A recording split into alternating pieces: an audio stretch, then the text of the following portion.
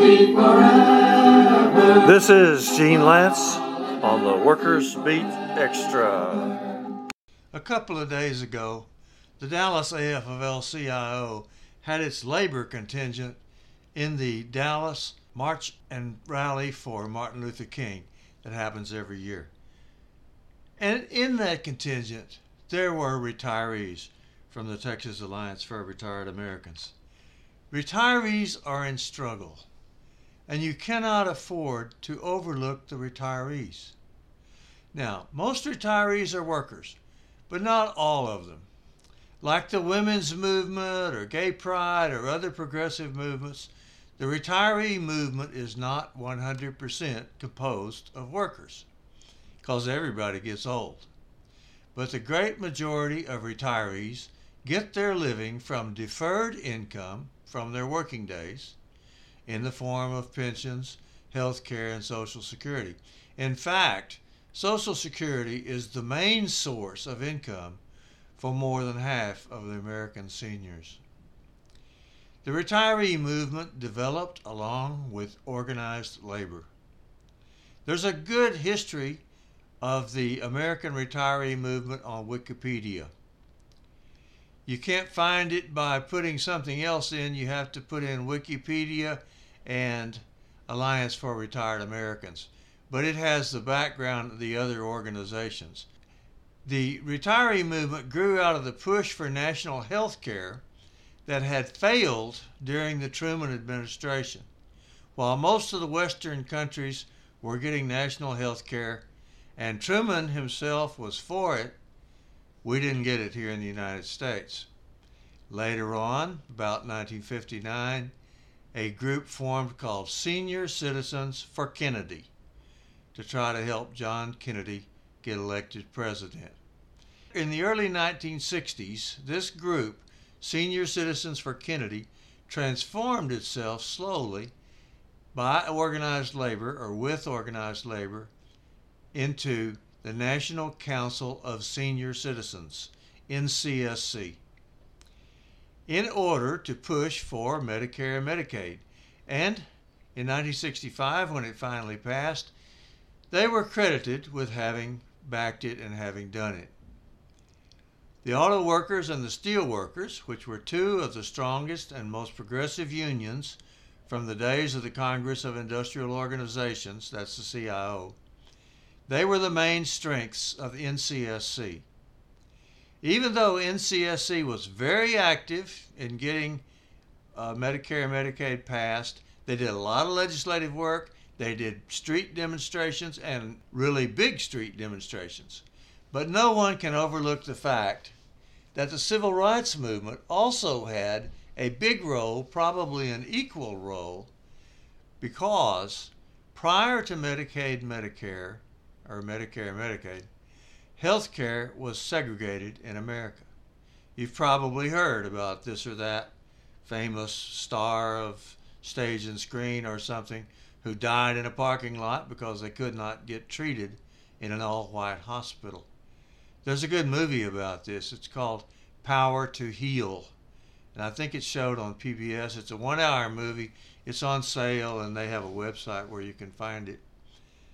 Medicare and Medicaid broke through that barrier and desegregated America's health care, especially the hospitals. The opposition, which was led primarily by the American Medical Association, the AMA, they happily used racism to divide our side and to try to keep us from getting any kind of health care legislation. Thankfully, they and all of our other opponents were overcome, and Medicare and Medicaid was passed under the Johnson administration in 1965. It was really part of the same wonderful legislation that gave us the Civil Rights Bill and the Voting Rights Bill.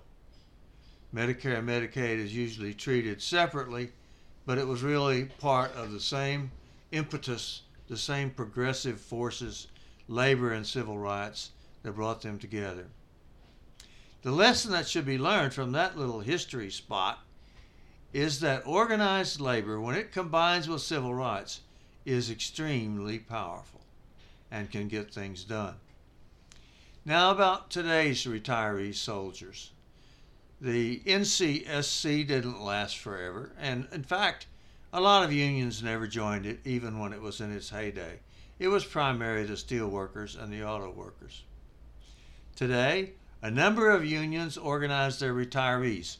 The ones I think of first are the auto workers, the steel workers, communication workers, electricians, iron workers, teamsters, Texas state workers, and transport union workers.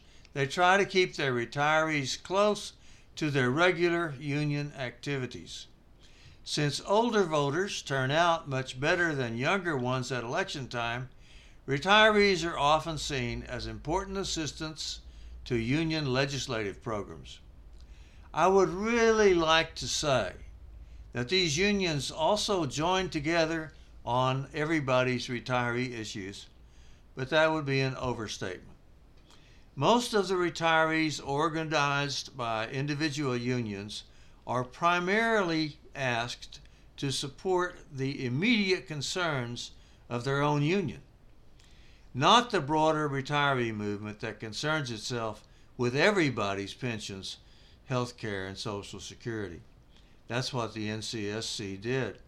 But the NCSC, like a lot of things in the labor movement, tended to kind of fritter away by the end of the last century.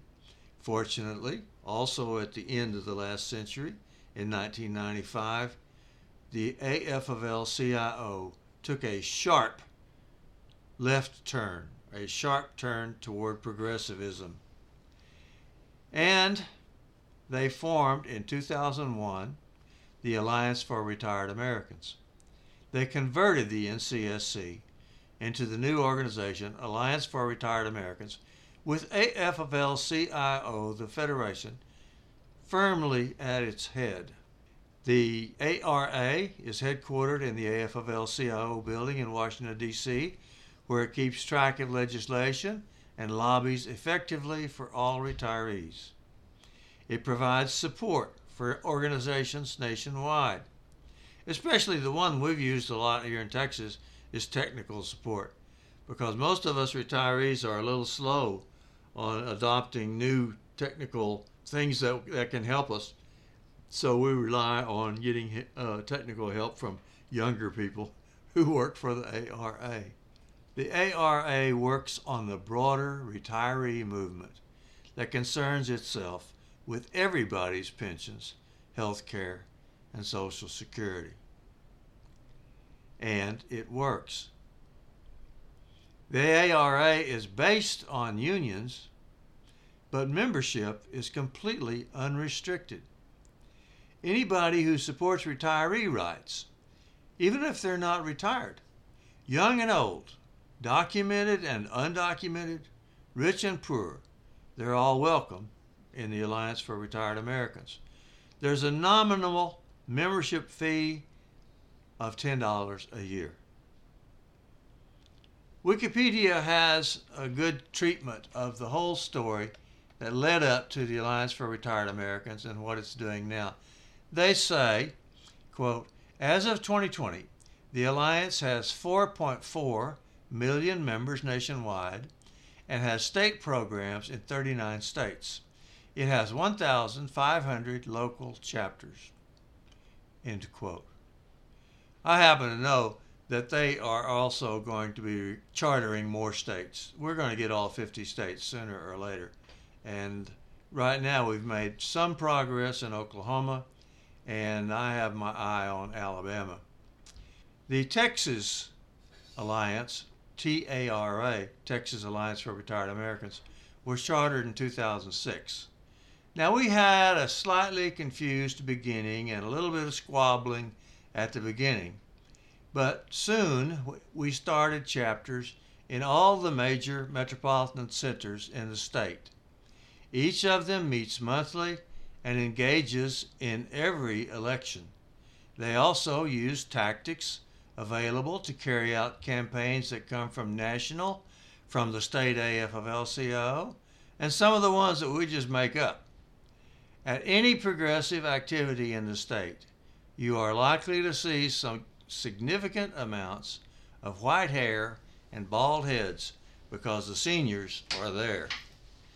But like any significant organization in today's struggle, we rely heavily on digital outreach. In fact, in Texas, we probably rely on it more because we have such vast distances to cover. Organizing retirees is not exactly the same as organizing other demographics. The reliability of individuals is shaken because we tend to get sick or we tend to die just when we were supposed to do something or another. Seniors also find it difficult to overcome our upbringing in the old days of severe racism and anti-communism.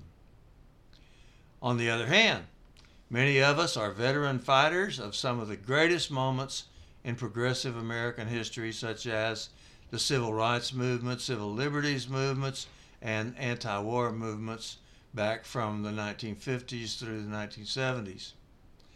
All the seniors are older, it's true, and I guess that's a deficit, but some of them are wiser, and that's an asset. Retirees, especially those organized by the Alliance for Retired Americans and close to labor, cannot be ignored in building an effective progressive coalition. So work with them when you get a chance. Solidarity forever. This is Gene Lance on the Workers Beat Extra.